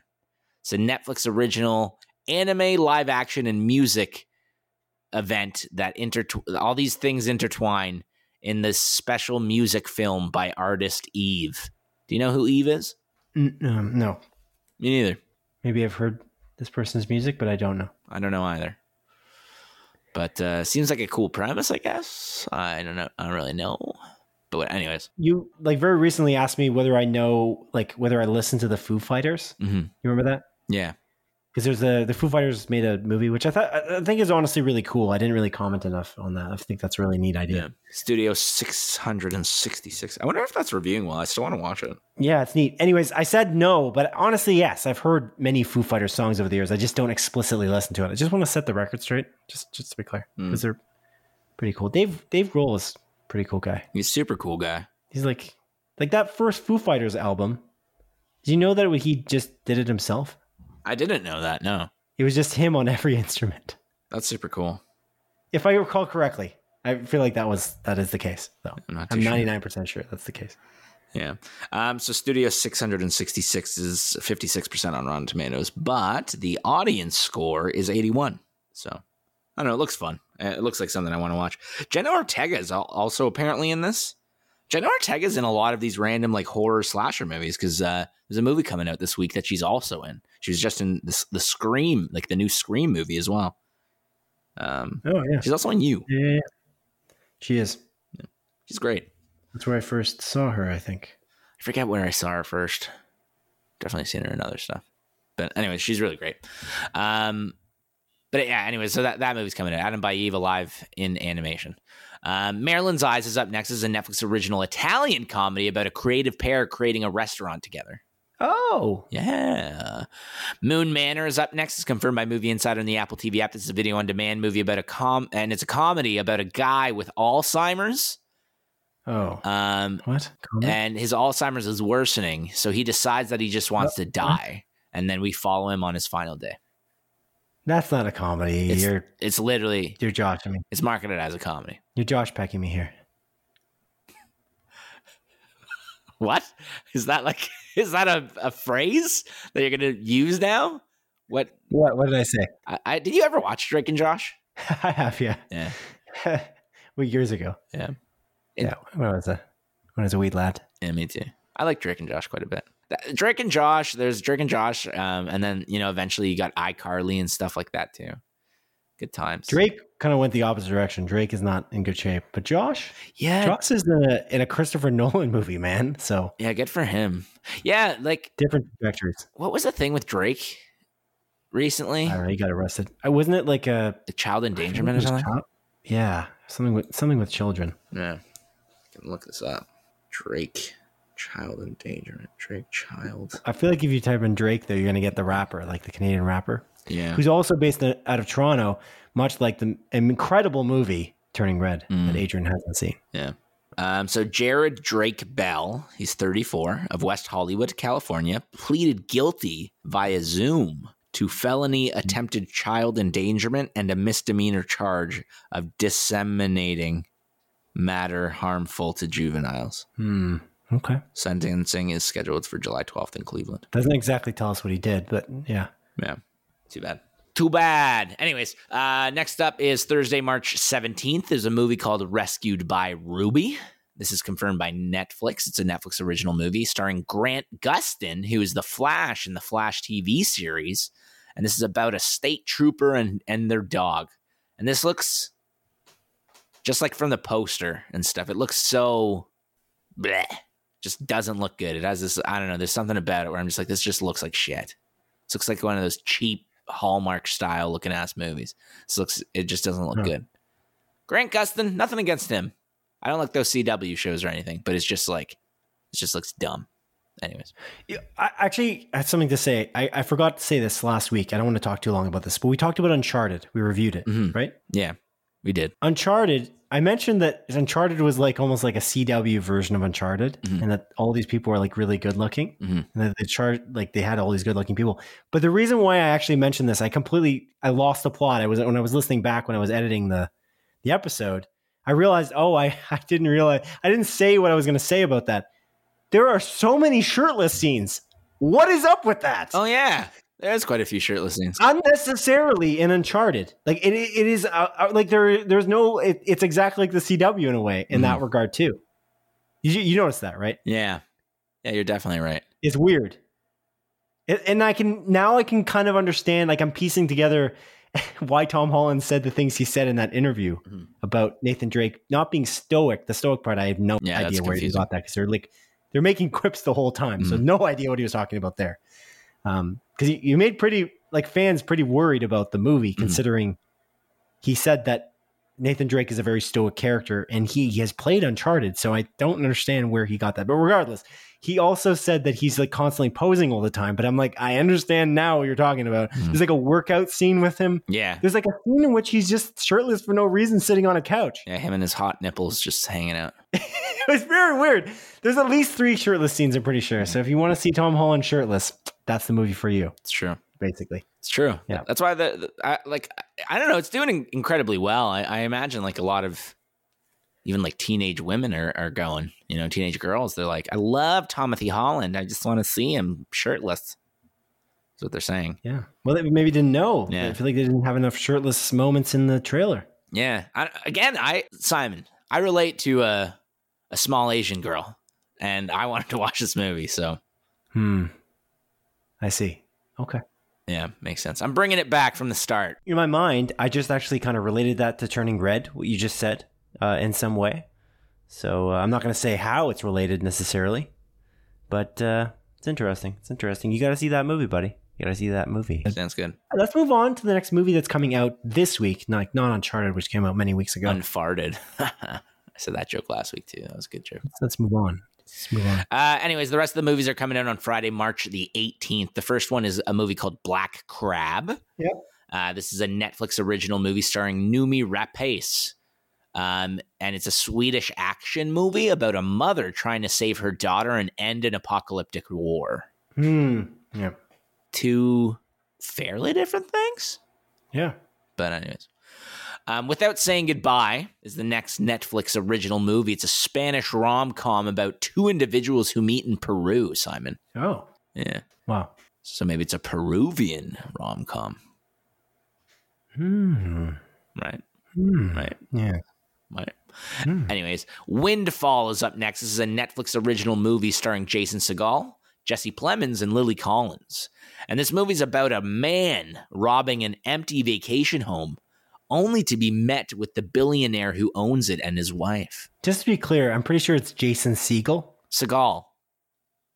It's Segel. He's not a goddamn bird, Simon. I'm pretty sure he pronounces his name Jason Segel. It seems like it should be Seagal, though. Yeah. But I'm pretty sure it's Segel. It doesn't seem right. Doesn't seem right. You know who Jason Segel is, right? Of course I know who Jason Seagal is. From the hit TV series How I Met Your Mother. Simon? I know that you don't want to relate you're trying to not relate to seagulls at all because you do a raptor Don't you dare. impression that sounds very much like a dying seagull. It does not. But oh man, Sounds great. hold on. Ready? Yeah. I got the pronouncednames.com situation here. This is from Google directly. Ready? The hit segment of our show. Jason Segel.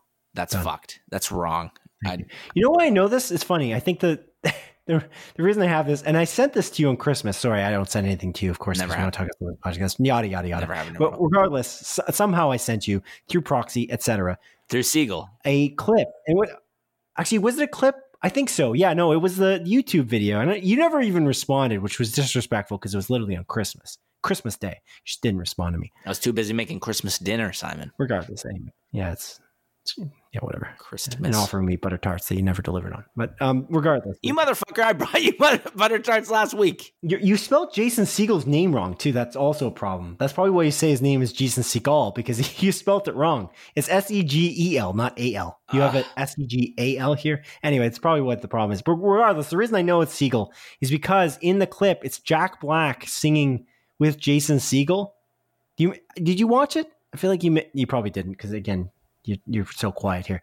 But it's basically the Little Drummer Boy and Peace on Earth song. You know what I'm talking about?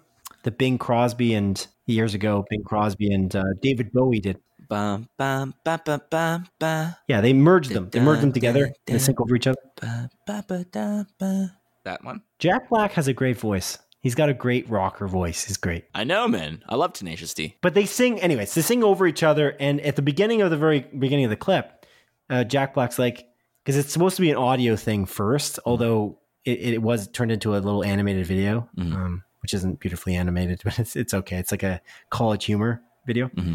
And so Jason Segel rings the doorbell, and Jack Black is like, come in. And then Jason Segel comes in, and then Jack Black says, because it's a song, it's supposed to be in audio form, Jack Black says, oh, look, it's Jason Segel, the actor.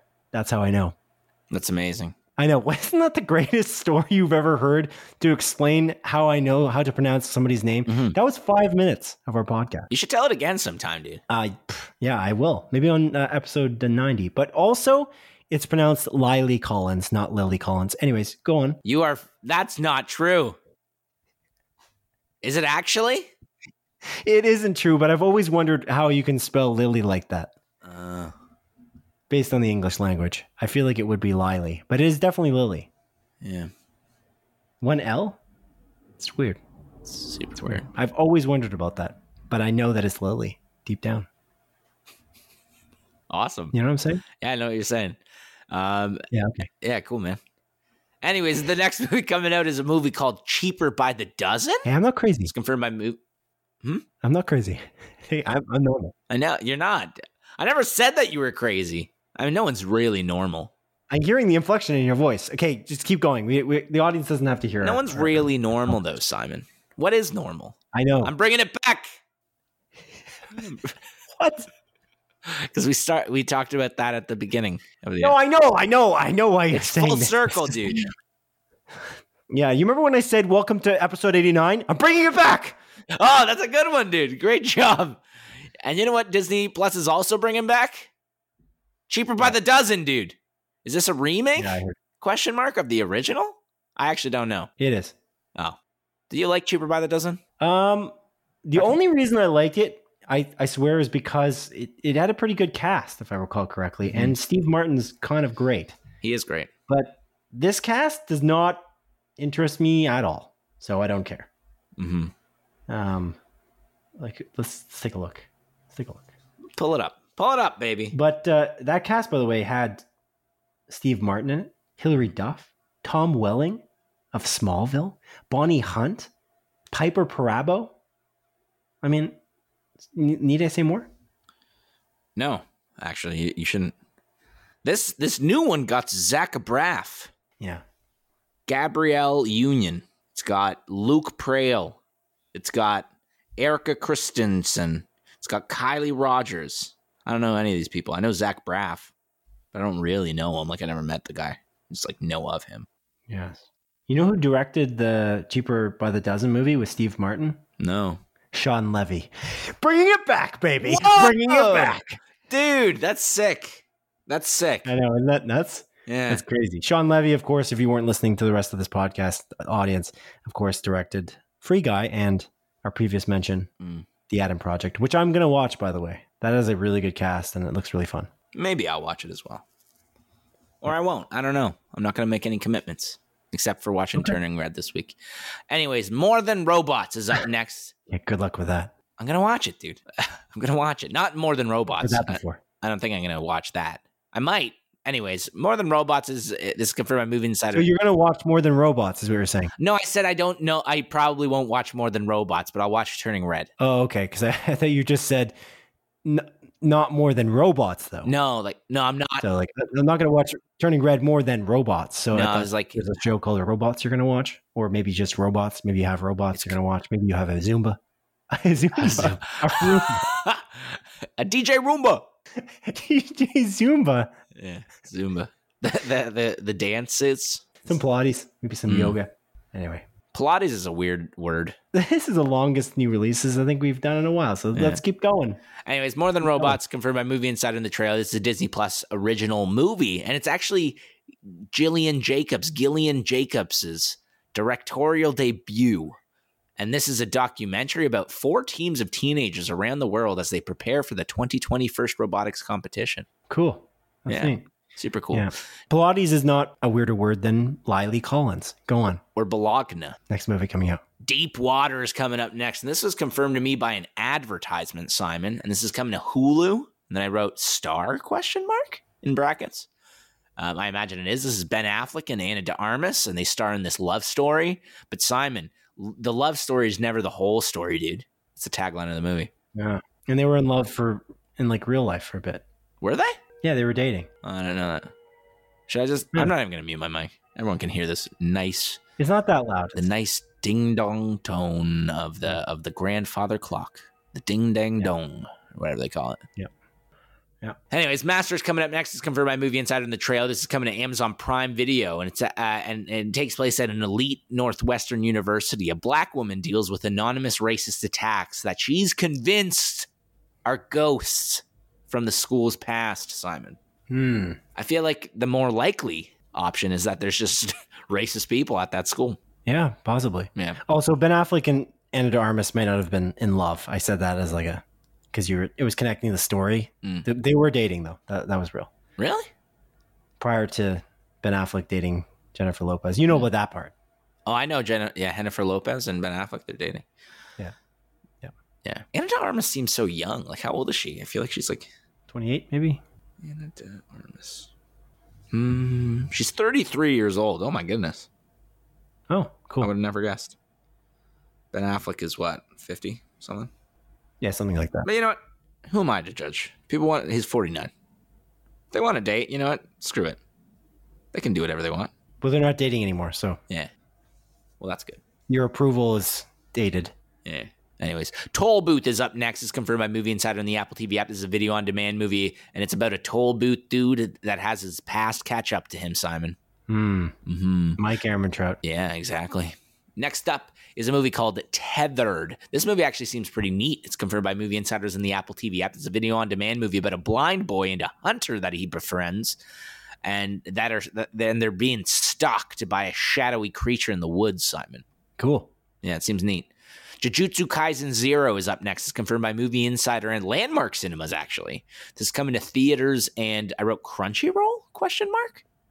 And this is a prequel to the hit anime of the same name, but the anime's name doesn't have the 0 in it. It's just Jujutsu Kaisen. Yeah, I see that you wrote that. What does that mean? Ever heard of a fact check? What do you mean? Is it on Crunchyroll or not? That I don't know. I think it is. I saw some things that it's going to be on Crunchyroll. Right. But then I also saw some things that it said that it was just coming to theaters, so I was confused. Crunchyroll and Funimation have now merged into one service, which is kind of neat. Yeah. You can still get Funimation. They're slowly bringing over all the content to Crunchyroll. Crunchyroll is going to be the main service. Anyways, that's a little bit of an aside. I think Crunchyroll is the better name. Right? Yeah, I like the name Crunchyroll. Yeah, it's cool. Yeah. Anyways, next up is a movie called Uma. And this is confirmed by an advertisement that I saw. It's coming to theaters, and it's a horror movie starring Sandra Oh. that looks spooky. Sandra Oh. Sandra Oh, also in Turning Red. Yeah, bringing it back, dude. Oh my God. That's so good. Bringing it back. Yeah. The Outfit is up next. It's confirmed by Cineplex, and this movie follows a guy named Leonard. He's an English tailor, and this is a crime drama. Oh, Yeah. wow. And this final movie coming out, this one I'm very excited for, actually. It's a movie called X. And it's confirmed by Cineplex. It's coming to theaters. And it's an A24 horror slasher movie that looks awesome. And this is the movie that Jenna Ortega also stars in that I mentioned. And how she's like just in a bunch of slashers. Yeah, I did see Horror that. movies. Yeah. This looks really good. Kid Cudi's in it as well. It looks like they're filming a porno. Yeah. That's what I got the impression of. And then there's slasher shit that goes on. Yeah, it looks really good. I definitely want to watch this movie. Yeah. Am I going to make a commitment to watching it this week? No. Because I failed you once, and I don't want to fail you again. But anyways, that's it. That's all, baby. That's it. That's all. That's it. Well, it's nice. It's nice when I watch the same movie as you and we can talk about it together. I think it creates a good, cohesive conversation. You know what I'm saying? Mm-hmm. Bringing it back, dude. You're bringing it back to this conversation we had at the beginning of the show Yeah, exactly. about how it's good to watch the same movies. Constantly bringing it back. Mm-hmm. I did watch one more thing this week. I just want to talk about just briefly. I wonder if you watched it. The Red Band trailer for The Boys season 3. Oh, no, I haven't seen it yet. Watch it, and then you can talk about it next week because it's pretty great. As a trailer, man, what a trailer. That released today, wasn't It's it? an outrageous trailer. Or yesterday? Yeah, it was released today. I was like, I turned it on in my break room when no one was there, but I kept looking back because it's a Red Band trailer. So there's some questionable Boobs? footage in there. No boobs. But yeah, it's a very well done trailer though. The way it's cut is pretty brilliant. Mhm. Like it's just a really well put together trailer. Yeah. It definitely makes me interested in the season, especially because they got this like Captain America like hero. Mm-hmm. With Jensen Ackles playing him from Supernatural fame. Yeah. So anyway, curious to see what you think about that. Otherwise, Adrian, we are done with our regular scheduled programming of this podcast. So do you have anything to say before we wrap this guy up, or are you also ready to wrap it up? I'm ready to wrap it up. I'm a hungry hippo, dude. So Oh, okay. I'm gonna get to it. But what I will say is that you can find us on all podcast streaming services around the globe, Simon. You can find us on Apple Podcasts, Simon. You can find us on YouTube, Simon. You can find us on Google Podcasts, Simon. You can find us on iHeartRadio, Simon. You can also find us on TuneIn Radio, Simon. And Spotify, Simon. You can rate us on both Spotify and Apple Podcasts. I would appreciate it if you did, Simon. I have. And others listening. Oh, nice. I don't need to do it anymore. That's amazing. But other people, I would really appreciate it if you did that. Otherwise, Adrian, thank you for listening to the 89th episode of Split Focus, a film and TV podcast. My name is Simon Eady, and this is Adrian Pinter signing off. It is I, Adrian Pinter, signing off. And you know who else likes rating podcasts on specific podcast services? Batman from Batman v Superman. No. It's a good movie. It's a great movie, even. Along with Resident Evil, Welcome to Raccoon City. No. Village. Also, no. I like that movie. It's a good movie. Anyways, that's it. That's all. Take care. Goodbye. I know you like it, but it's bad. It's a good movie. Goodbye. It's better than Ready Player One. That's for fucking sure. No.